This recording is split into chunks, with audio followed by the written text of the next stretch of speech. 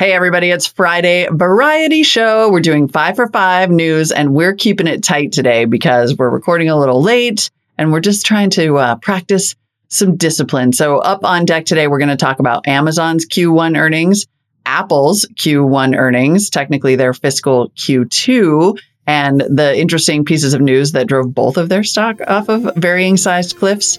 Also, apparently, China's leadership is going to slow down implementation of the tech regulations that were slowing down its gigantic industry. So that seems like a positive development for tech entrepreneurs in China. Airbnb is doubling down on its nomad workforce in a very intentional way. So we're going to give you the rundown on Brian Chesky's tweets about that. And Snap just expanded its hardware lineup with a super adorable thick-cut French toast drone.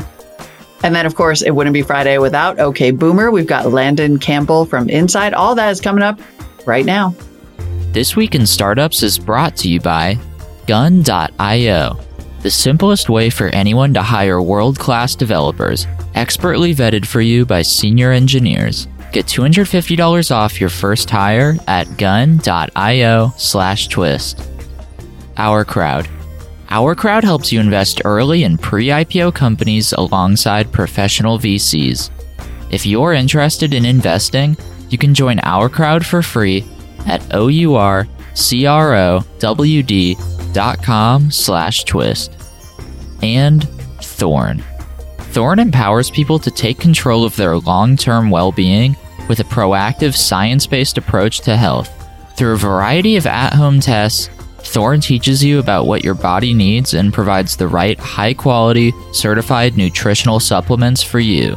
To get started and take 10% off your first order, head to thorn.com/u/twist. Hey, everybody. Welcome to Friday's show. It's 5 for 5 for Fridays, where we do 5 minutes on 5 important stories. What's up first, Molly? And we are sticking with our 5 minutes today. Damn it. Earnings. I don't know if you saw that big cliff that Amazon stock fell off of yesterday, but that was a tall one. That was a half dome size cliff. Amazon reported Q1 2022 results. Net revenue was $116.4 billion, up 7% year over year. Decent growth, but not hyper growth.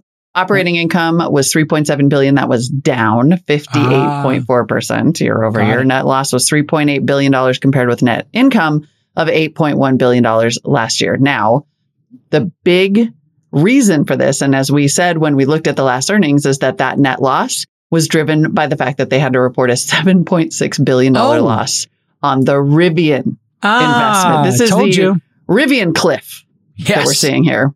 Live by the gun, die by the gun. Live by the sword, die by the sword. I said Rivian was absurdly overvalued. The market eventually agreed. I said Amazon should have sold their entire stake as quick as possible, but that would probably not be allowed. They probably had a lockup. And so here they are. Giant markdown, I guess. I don't know if it's technically a loss because they didn't put that money in, but they had to mark down the value of that investment. This happened to Uber. This happens countless times. You have some investment that goes supernova, and then it comes back down to earth. I wonder if there was any drop off in the core delivery business, because I know the AWS business is still a juggernaut. Am I correct? Booming. In fact, so much so that there was a tweet from Anshu Sharma saying they need to add a tracking stock on AWS as a standalone business unit, maybe even a full spin out and holding company. The two businesses are just very disparate. There was one analysis that suggested that if you take out the AWS earnings, that every other part of Amazon's business, namely, that giant retail operation, is effectively zero. Yes. Which is bonkers. I think they run the e-commerce business for scale, and they are still in this model of let's just break even on it. Let's keep building out this infrastructure because it is still very early days for commerce. If you were to look at, put e-commerce aside, Amazon's total, market share in commerce is very low. In e-commerce in the United States, it's growing significantly, but they want to be a global player, and it requires this massive logistics. It requires them to have trucks driving around, planes, warehouses. It really is like maybe the third or fourth inning in that business. Yeah. Even 20 years or so into that business. Then you look at the AWS business, man, it's a juggernaut. It's high margin. They're the leader. The profits accrue to the leader. And it's just a different style of business. I could see them being under massive pressure to spin AWS out without the founder, Jeff Bezos, running the company. There could be increasing pressure on this, but it's still a juggernaut of a business. And so is the commerce business. There's nothing that says they couldn't keep increasing the price of the commerce business, lose some growth, but have more margin. But why would you do that if Amazon Web Services prints money? I think their strategy is perfect. And I agree. The stock market will take care of itself over time. Company's not going anywhere. 100%. Company's only going to get bigger. Couldn't agree more. Buy the dip, but that's not investment advice. I would, if you're owning Amazon, I would be seriously not looking at quarter by quarter. I would be looking year over year, looking at each year, looking at their market share and looking at the year over year growth. If you look at it that way and you start looking at it in a decade, arc, I think this is the kind of company that there's no world in which AWS is not the leader in 10 years, in my mind. And Amazon delivery and e-commerce is not delighting people massively. There's no instance, finishing my sentence, in which the e-commerce business is also not thriving massively. Any closing thoughts before we go to our next story? No, not at all. Couldn't agree with you more. All right. Stay in that one. Who's next? All right. And then we got some Apple earnings. I don't even think we're going to need a full 5 minutes for this one. It's just a very interesting story of decent returns as usual with Apple. Total revenue up 9%, $97.2 billion. What? Net income is $25 billion. Second. They're going to cross 100 billion revenue. That's bonkers. I mean, they probably will, like next quarter. Yeah. Right? Like it's insane.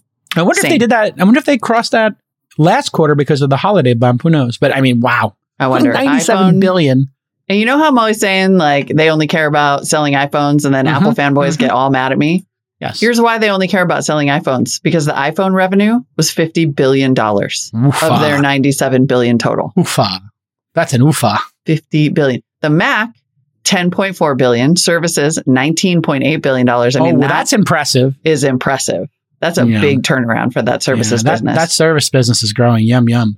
The stock services, for people who don't know, the App Store, iCloud, music, news, fitness, arcade, TV, Apple TV.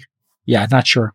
But I feel like the story that slipped under the rug completely was the part where Apple started bundling that all into one subscription, which is absolute genius. Like I got this pop-up one day that was like, hey, you're spending like $28 on various subscriptions, but if you make it $29, you get everything. I'm like, what's the name of that? Apple One or something? What's the Apple bundle called? I don't even know. They're so bad. Air Bundle Max. It's called Apple One price, 6 services. And I have the family plan of it. So Apple One gets you music, TV, arcade, which is pretty great with kids. Apple Fitness, which I'm never going to use, but I guess there's some videos and some. It does have good Aisha Curry. She's got this arm workout that'll make you want to kill her. It's just so brutal. All right, shout out Aisha. I know. She's got a bunch of videos on there. I love them. Partner of my guy, Steph Curry, of the famous dad at Game 5. My bestie. Apple, not my bestie, but we know each other.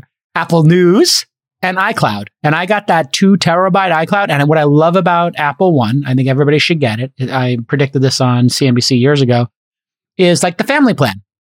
So I have it as a family plan and I have the Premier with 2 terabytes and it costs me $30 a month, $360, but I have 5 people on it. Oh, so divide 360 by 5. It's pretty damn reasonable. It's like $60 a year or something. See, I'm such a dum-dum that I'm paying for Premiere and didn't even know like my kid could be on it. Okay. I got to get my kid together. Dummy. Good to know. Good to know. But the other thing that's interesting about the Apple earnings that has the stock down almost 2% as of midday Friday is that Apple didn't really give very much guidance. They're doing this fun new thing that's very Apple-esque where they're like, oh, I just don't want to talk about it. So they didn't give a lot of guidance, which has investors freaked. And for like the 4th quarter in a row, they brought up supply chain issues. And so all these analysts are like, wow, if Apple is having this much recurring supply chain issue, maybe it really is a problem. Pretty amazing when you think about this tremendous performance and the PE ratio 26. So Microsoft was 30. I think Google was 20 and Facebook, Meta 12.5 as we look at these price earning ratios. So pretty fully valued, but a juggernaut of a business. And I think, it's like one of these companies that, again, in 10 years, can you picture a world in which Apple doesn't play a wider, bigger part in our lives? And when I look at it, I can't imagine Amazon, Microsoft, Google, or Apple not playing a bigger role in our lives. I could absolutely see Facebook playing a much less role in our lives. So I always look at that. And that to me is always my guiding principle. Yep, 100%. Amazon PE 59? I think that's what happens when you don't try to make money. Right. And you try to build the top line. When you just make investors wait, which is what Amazon has always done. Works like a charm. Be patient or don't buy the stock. Yep. Hiring software engineers can take a really long time, don't I know it? Sometimes it takes months, but Gun.io is going to change that for you right now. They're a developer hiring platform. They're super focused, and here's what makes them different. Their candidates are expertly vetted, and then they're matched to your company by a team of senior engineers, not by an algorithm or just a recruiter. Gun.io developers have 8+ years of experience building products, and they're comfortable working directly with founders and executive teams. They're going to get you candidates as quickly as 48 hours. Think about that. And the average time to hire is only 2 weeks. 90% of the candidates are US-based, and they have a network of vetted international candidates as well if you're looking to hire from other markets. There are 2 ways you can use Gun.io. Number 1, you could work with a freelancer and enjoy Gun.io's ongoing support services. They'll handle the billing and swap out talent for free at any time. Or you can hire a remote developer directly from the Gun.io network for half the typical recruiter's fee. So here's your call to action. Gun.io is the easiest way for startups to find and hire world-class developers. And you're going to get $250 off your first hire at gun.io/TWIST. Well, so speaking of China impacts, because that is indeed what is constraining the iPhone production, apparently, on to our next story, China's leadership has realized that if you shoot yourself in the foot, you get a bad limp. Yeah, you're not going to run a marathon when you shoot both your feet. In this case, shooting the feet means what?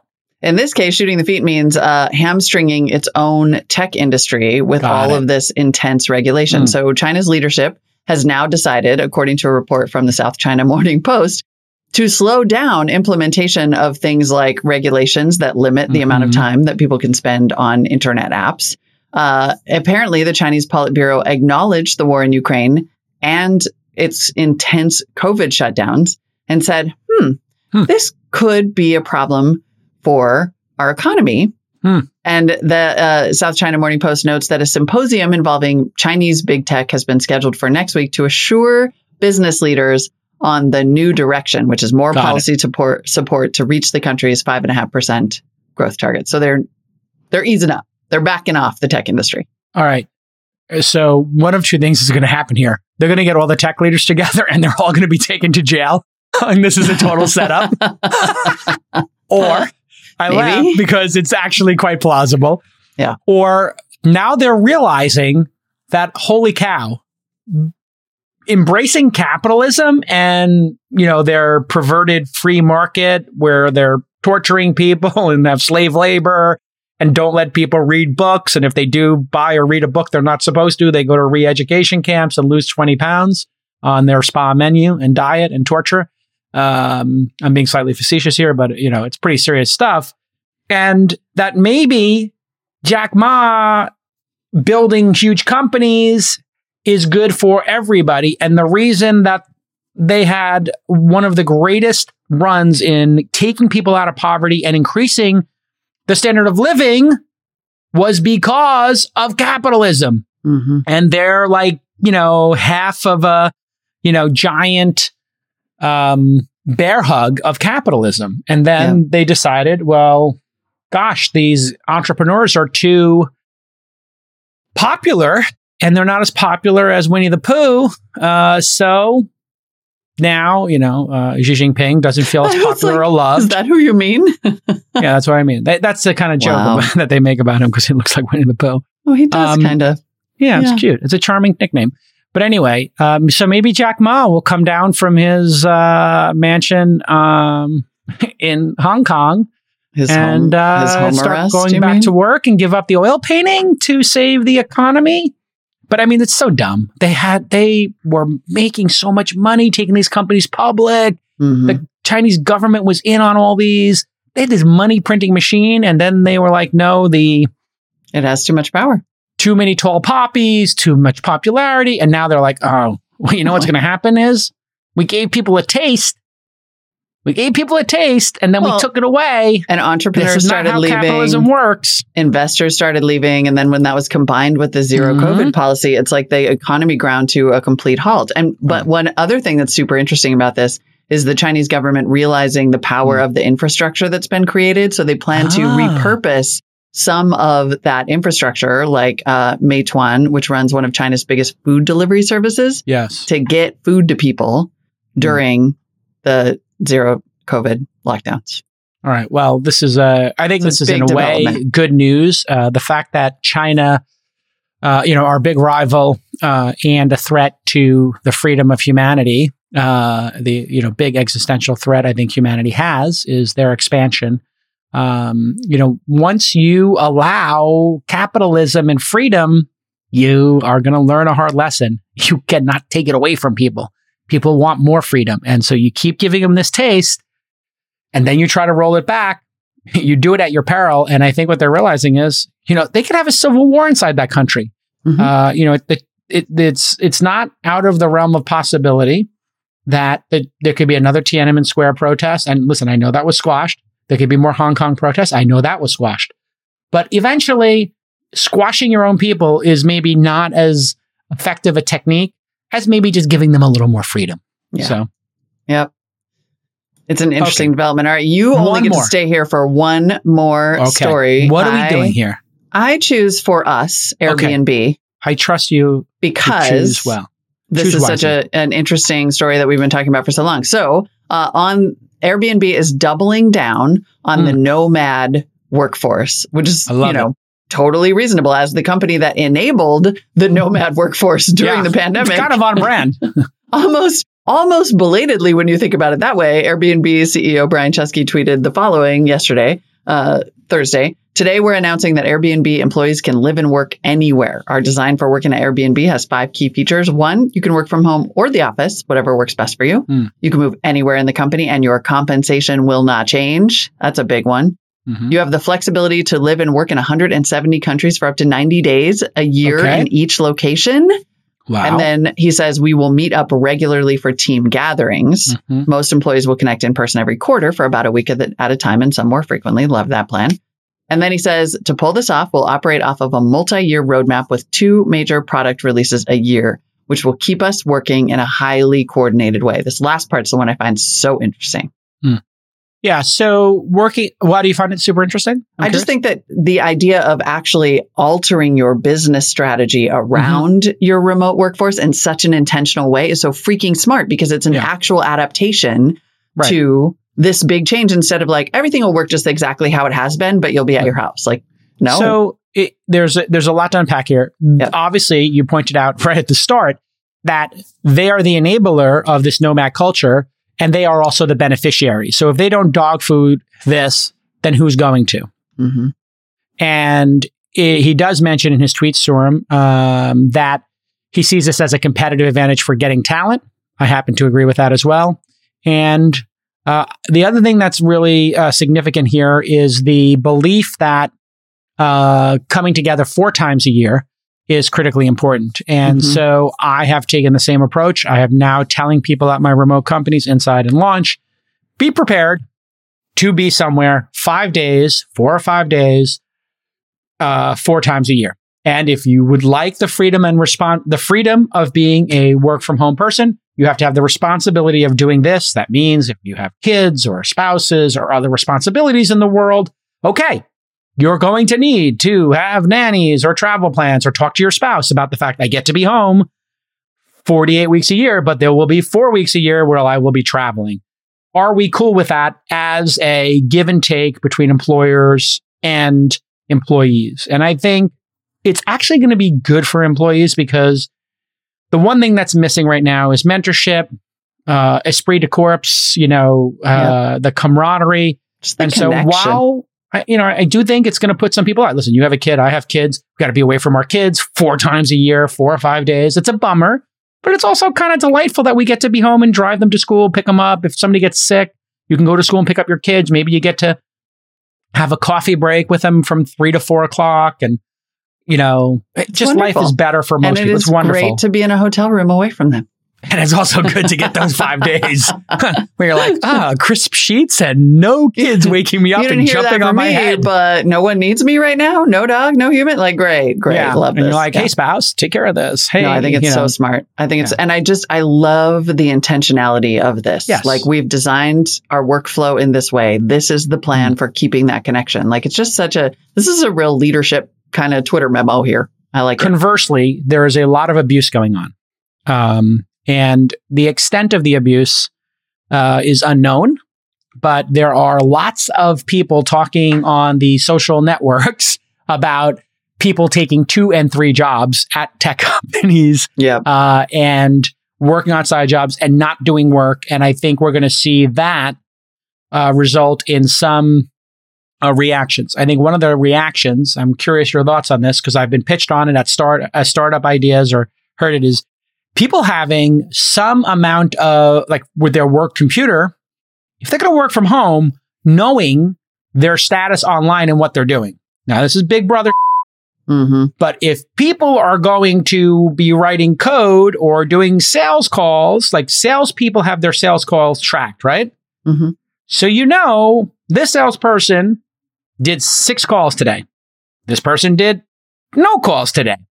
Well, with developers, I think we're going to see, or other people, writers, etc., people are abusing it to the extent that we're going to see tracking software on laptops. Many people probably have it on there already. Call centers have it on there already, where it's like, we need to know your keyboard's active. We don't need to necessarily know every keystroke, but we need to know what apps you're in for what number of hours a day and what work you're doing. I think if people are abusing this, it's going to result in that kind of reaction, and people just need to be aware of it, which is to say, don't abuse the privilege, people. Yeah. Or else people are going to start activating tracking software, and there are people doing it already.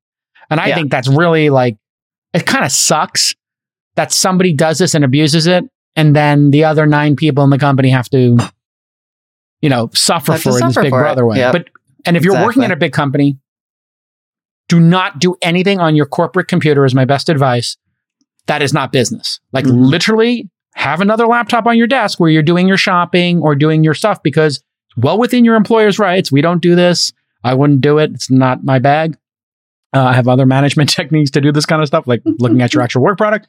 But I would not do anything on a work computer that is not actual work. Yep. It's just best advice, because if you're at Google or Apple or Amazon, I bet you with your work issued laptop, there might be some monitoring going on, and it will be increasing. 100%. What do you think of that? Because people aren't talking about this. 100% agree.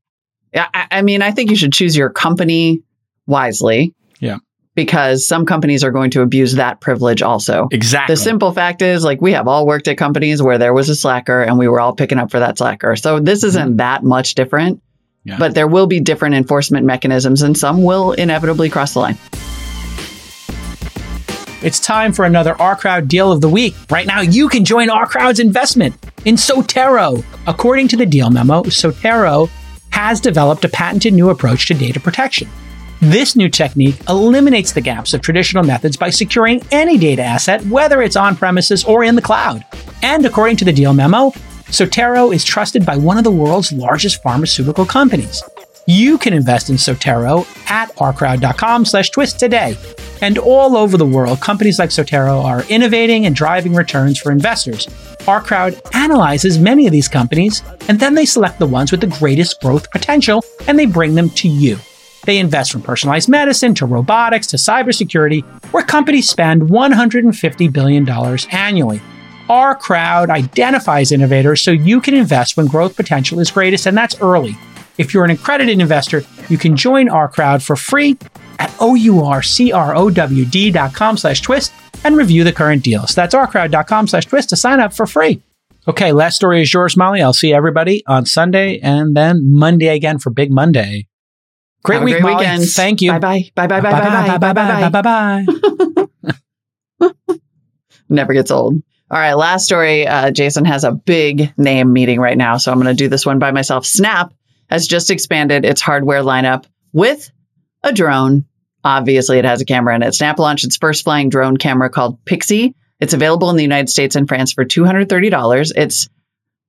They call it pocket size, but I think that's only if you're rocking the cargo shorts in a 90s revival kind of way. It's a little more like purse or merce sized, but it operates without a controller. I'm assuming you use your phone to control it. It's available in the US and France already. And we have this 75-second video from CEO Evan Spiegel, where we're going to let him describe it. Hopefully you'll be able to hear it. And if you're watching the stream, you'll be able to see it as well.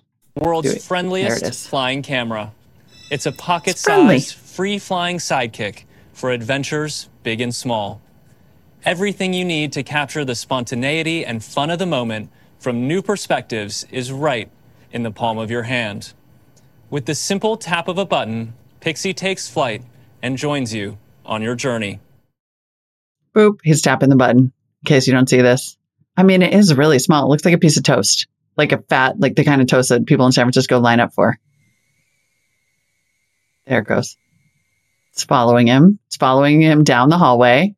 And then, oh, pretty good camera quality. 4 preset flight paths. Pixie floats, orbits, and follows wherever you lead. Pixie is ready to fly at a moment's notice. There are no controllers. There's no complex setup. Simply set a flight path and let Pixie take it from there, floating above you as it captures photos and videos. Floating above you with a terrifying whine. And then it just landed in his hand. And it knows when and where to return, landing gently in the palm of your hand. Did we all know that Evan Spiegel was that awkward? I don't know why I didn't know that about him, but he's a little bit awkward. I'm not going to lie. This thing is awesome. And it is perfectly in line with Snap's aesthetic. You can't say they don't have an aesthetic. It's like bright yellow. Producer Rachel said she thought it looked like a McDonald's Happy Meal toy, which it kind of does. But honestly, this as like a content creation tool is fantastic. Snap said it's going to continue to invest in its AR glasses as well. They're just staying in the game when it comes to hardware and the social network that evidently all the kids actually are using, even though most everybody in my cohort is like, wait, you still use Snap, or people still use Snap, but they do. And I could completely see this being a gigantic hit for all those like annoying beach influencers. I mean, I don't want it buzzing around me while I'm at the beach, but I know it's going to, and I kind of want to get one. And that's it. That is 5 for 5 Friday, everybody. We made it happen. I hope you have a great weekend. We'll be back here Monday for what I'm sure will be some god-awful dump of news because it never stops. That's why we're here for you. See you then. And it would not be a Friday show without everybody's favorite segment, OK Boomer. Rachel reporting. We're just having girl talk right now. Just you and me hanging out, talking about OK Boomer. Who do you have? Awesome. On the show, I have a very familiar name this week, Landon Campbell from Inside. If you guys don't know who Landon is, I'm very surprised. He's probably the other notable Gen Z that works for Jason, other than Presh. Landon also other than Rachel, other than me as well. Landon has a really Presh. cool podcast called In Their 20s, and I talked to him a little bit about his podcasting journey. And then at the end, he gave some really awesome, tangible information for people that are interested in starting their own podcasts, like things going down to the basics, like what microphone that he thinks would be cool, everything like that. And then we did talk a little bit about what it's like working for Jason. I think you guys should listen to the show to hear what we have to say. Oh, really? I mean, it's just us here. All good stuff. Good stuff. All good stuff. Yeah, that's definitely hilarious. And he also, by the way, like in case you want to have older person imposter syndrome, is in his 20s and an angel investor already at the Hustle Fund. Yes, he is. He does talk about how he started investing and kind of the correlation between working in media and then also becoming an investor, long-term plans and things like that. Fascinating. All right, cool. Thanks again for another great interview, Rachel. Landon Campbell from our very own, what do we call him? Sister company, Inside. Inside. Yep. Awesome. Okay, Boomer. I understood the assignment. Thank you so much, Landon Campbell, for coming on this segment of OK Boomer. I assume that everybody listening to this podcast already knows who you are because you also work for Jason. And I actually think that you're probably a bigger Gen Z working for Jason than I am. I definitely think you're killing it in the podcast space.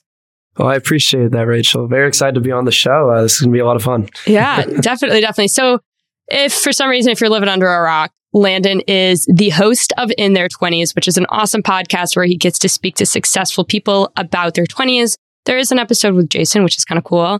He is also an executive at Inside, which is another thing that Jason does. He leads events at inside.com and he hosts the weekly Venturing in VC podcast. And then with all your spare time, you do angel investing with the Hustle Fund. Yes. Yeah, that's a better description than I would have given. Everybody's always like, you're so busy, but I think there's so much synergy between the things I do, and I love what I do. So it doesn't really feel like I'm that busy ever. Oh, I guess that leads into a good first question. How has working in the podcasting space prepared you for an investing position? Of course. Yeah. So when I look at the podcasters landscape, I feel like there's kind of two routes you can take. And I know a lot of people that, are on the first, they're enjoying the podcast just for fun. They launch the show with friends, they talk about sports or other fun things. But I know a lot of people that intentionally created shows, to really run these as businesses. So they wanted these podcasts to be used as vehicles to get them into other industries, spaces. And for me, In Their 20s has always been that. Since day one of launching it, I always saw a lot of potential in the audio podcasting space to not just share stories, but also, get me in the room with a lot of these interesting people whom I would have never dreamt of being able to speak with. But then even further than that, my podcast has served as an awesome resource for deal flow. I've been able to have so many young founders on my show to really learn more about their companies. Ask the questions that, you can kind of equate to due diligence when investing, and has opened up a lot of, unique opportunities. So if not for the podcast, I wouldn't have this cool job with Jason. I wouldn't have, opportunities to invest. So it's been a wonderful vehicle to, really get me into some cool new industries and sectors. Yeah. Who would have thought that having a podcast that does well helps with deal flow? Never would have heard that before, right? Yeah. So Jason says all the time that he loves hiring young people. We're two of the young people that he has hired.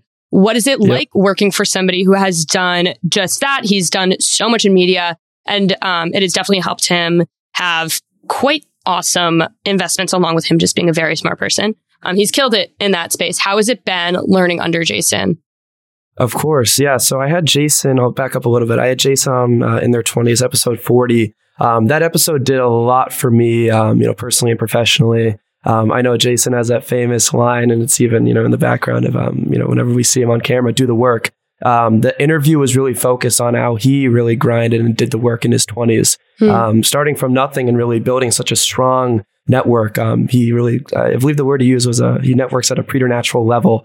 So he was just so hungry to meet so many great people in his 20s, knowing that, meeting this person, meeting that person could lead to bigger and greater opportunities. But specifically, his journey professionally, I really enjoy working for him because I'm a big believer that in order to become successful, you need to see success. You need to see people whom have done something similar to that, that you're really interested in. And Jason was the OG and, really going from journalist with Silicon Alley Reporter to letting that be a vehicle to, open up other opportunities. As we just mentioned, he met so many other founders. He met so many great people, built relationships and trust through his media company, which then allowed him to invest in, and obviously everybody knows the Jake House story, but a lot of these awesome companies that he had an opportunity to invest in. So we see, the Harry Stebbings of today, the Packy McCormick's, us, really using these podcasts to get into bigger and greater opportunities. But if you think back, Jason was kind of the OG. The first one.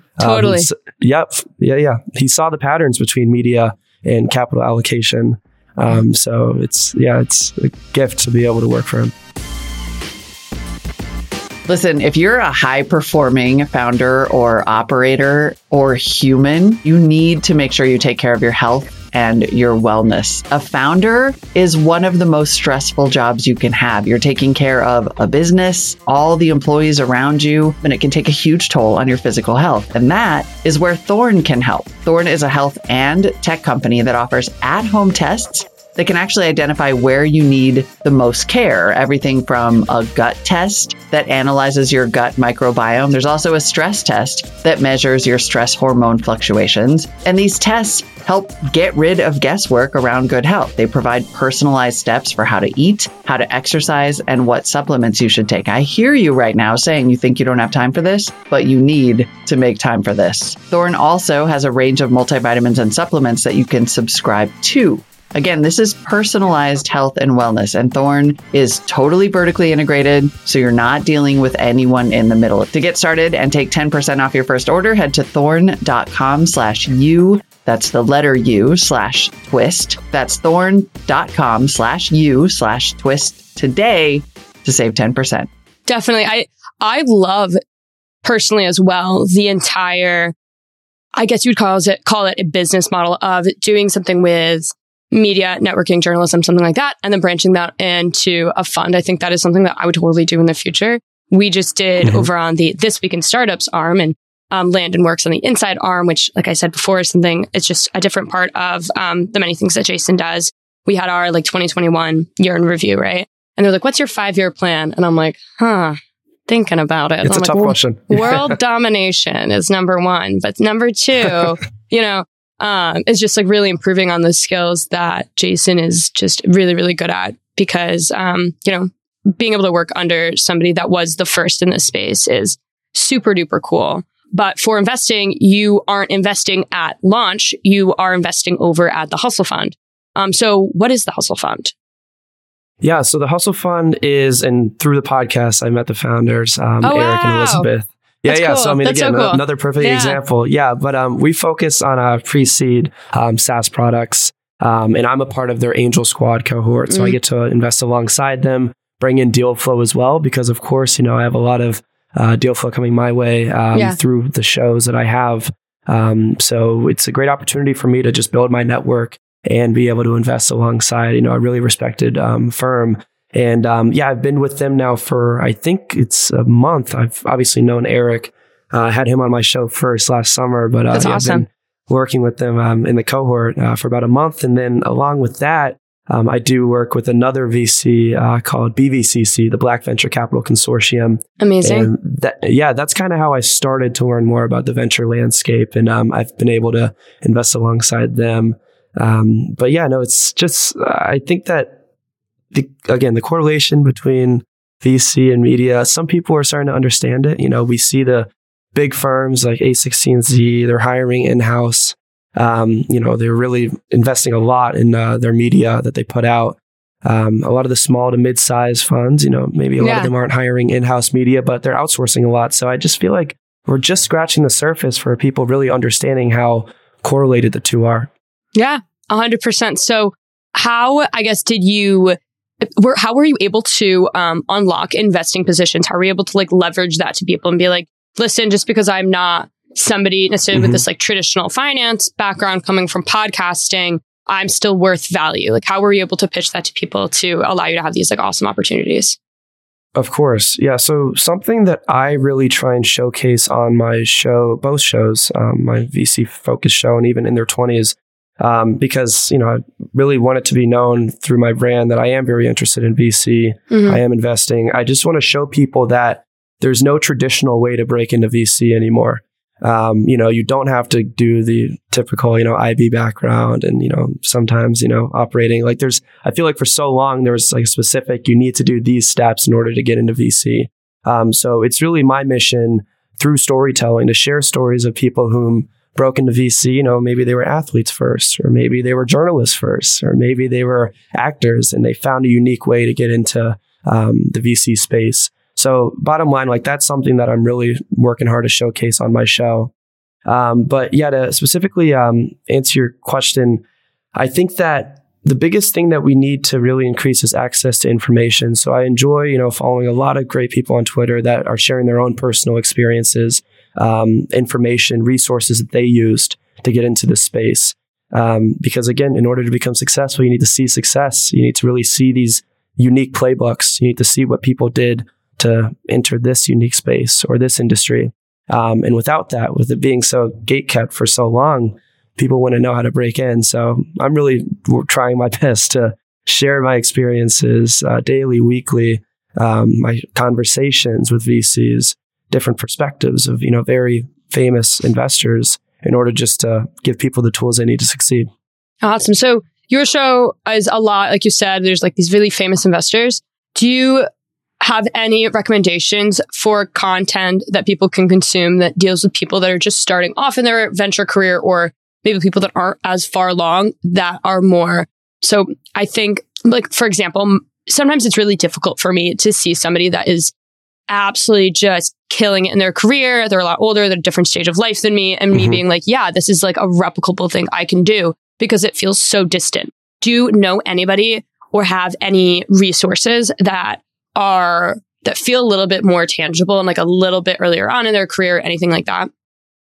Of course. Yeah. So I'll even say that, like, I love sharing different perspectives, because I agree that, like, if you just kind of follow this one person, and if a lot of the stuff that you want to accomplish and they're already doing it, it's very out of line, out of scope, then, you might be a little, you might be under more pressure. So I really agree. Like, you want to diversify the information that you take in. You want to speak with different people, take in different content of individuals who are just getting into VC, people who have been in the industry for a while. I think all of it really helps. But specifically, like, an interview that I think everybody should listen to is my interview with Megan Loist, founder of Gen Z VC. She is also, she works for Lear Hippo, an associate there. And what I love about Megan is, she did do the, what some might say traditional background, to get into venture capital, but she knew that, she was at a disadvantage at the beginning, starting at the lowest point of the totem pole. So she had to build her own network. She had to really try and find ways to also build her own community, because she knew in day one that she wanted to be able to positively impact the lives of other young people getting into VC. So hearing her journey about not only taking on the responsibilities of Lear Hippo, which, that would keep you pretty busy, investing professionally, but also finding time to develop a strong community in Gen Z VC to help the younger future capital allocators. I think that for sure is a great interview that everybody should check out. Yeah, I really like her. She's also just a great person to interview, like such good energy, like along with being like an incredible investor. She's just a nice person. She was on episode 1330 of OK Boomer. So skip to the end of the episode if people are interested in talking to her. Also, another person that was just amazing was on a segment with Jason. Yep. And she was in the latest whole segment that they do, talks about like up and coming angel investors. And Paige is just one of those people where hearing her talk, I'm like, you are so wise. I cannot believe you're my age. For people who don't know, Paige is another Gen Z VC. She also wrote a children's book. She actually is like a partner, created her own VC, and her book is called Seed to Harvest, along with her podcast. So definitely check that out. I'll plug her as well. She's killing it. Another person that is absolutely phenomenal at listening to and following on Twitter just to see how to break into VC is Nicole DiTomaso, I believe is her last name. She's from Harlem Capital. Harlem Capital rocks. Nicole rocks. And it's super awesome being able to see people our age killing it. Like, it's so, so cool. And one trap I think people do a lot early on is they only see successful people and the end goal, and they don't see like along the way path. So I think it's really good mentioning people like Paige, like Megan Loist, because just being able to see the path along the way is just as important as, being headstrong for that end goal. It's crucial. And that's something I really realized day one that, yes, I wanted to have these successful people on my show, but I wanted to flip the script and talk about their 20s, because that's a time when they didn't necessarily have things figured out. And yeah, really, I agree with you 100%, Rachel. It's difficult to like see Elon's like, okay, like obviously he's killing it, doing amazing things, but how did he get there? Like, I want to hear of times of uncertainty, especially since we're dealing with a lot of uncertainty with the pandemic. So I think it's a fun time talking about the 20s. Yeah, it is. And In Their 20s is such a cool podcast. What made you want to start a podcast with, it's obviously probably been really difficult to get these types of guests on. I can't even imagine what your outbound and rejection cycle was like, because you had some amazing guests, but I was like, dang, like it must have been really difficult to get some of these people. What made you want to start this podcast with, you've had like Steve Wozniak on, like that's kind of crazy. Yeah. Like, were you like, oh man, like I want to be like the biggest, the best podcast like this and get these stellar guests? Like, was that the goal? So yes, one of my friends just asked me this like a few months ago. Day one, like I didn't know specifically who I'd be getting on, but I knew like I wanted to obviously be speaking with the top of the top. But to anybody starting anything, doesn't have to be a podcast. Like, be humble enough to realize you're not going to have these people day one, day two. Hell, I mean, for the first few weeks and months sometimes.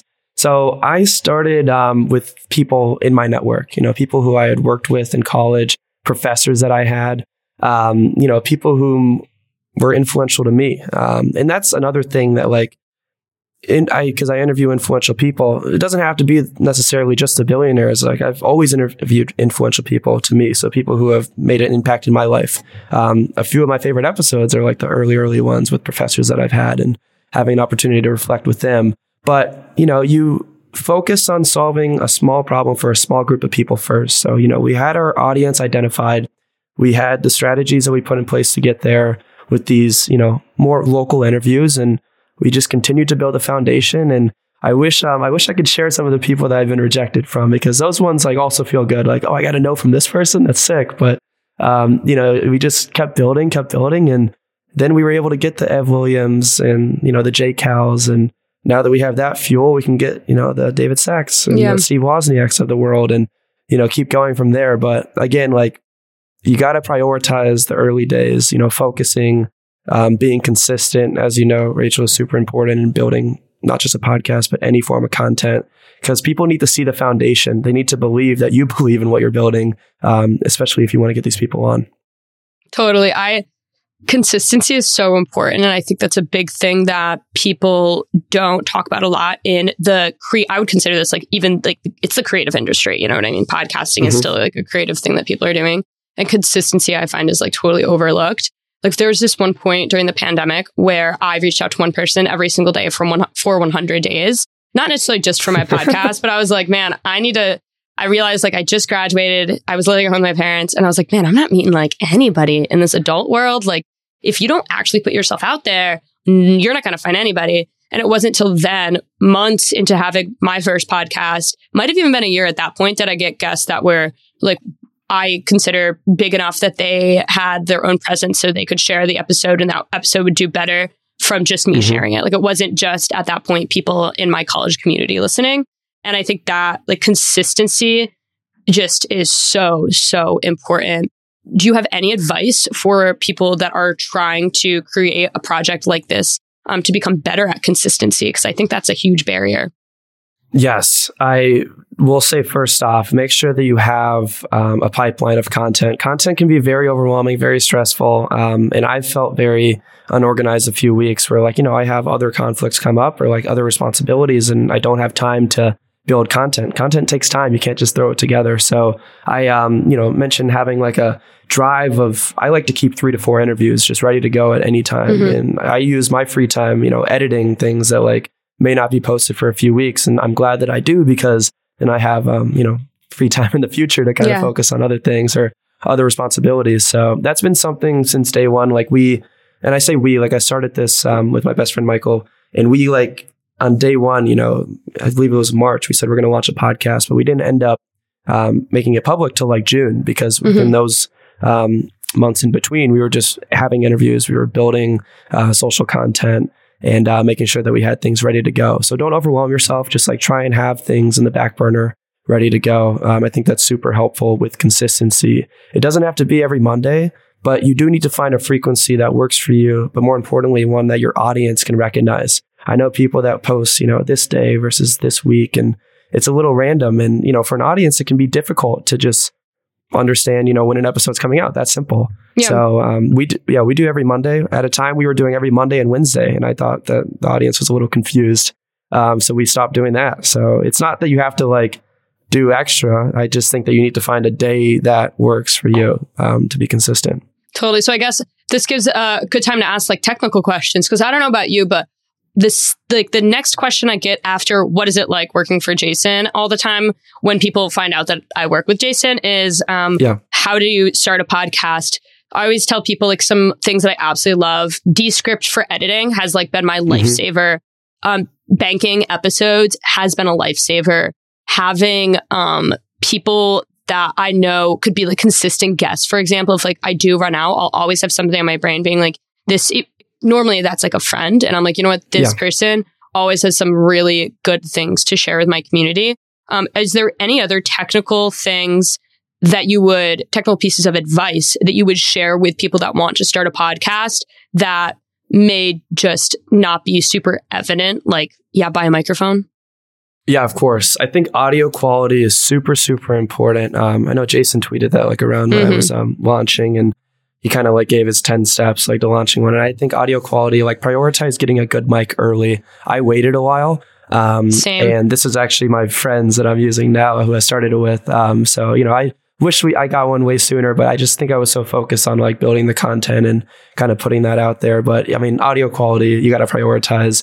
As for programs, Audacity for editing, Riverside that FM recently raised. I haven't used them yet. And now I'm like, I use Anchor. So I always do internal recordings like on QuickTime and things like that. And I'm like, Riverside, you know what? That seems a lot easier.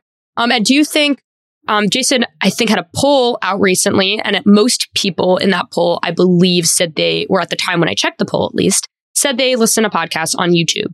Do you think that it is needed to have your podcast on YouTube, or do you think that is a step people can step? So yes, I think that's a crazy statistic that a lot of people in this space have been going crazy about. From the audience perspective, most people are streaming their podcast from YouTube. So not the Spotify's, not the Apples. I mean, well, they are, but the top numbers are YouTube.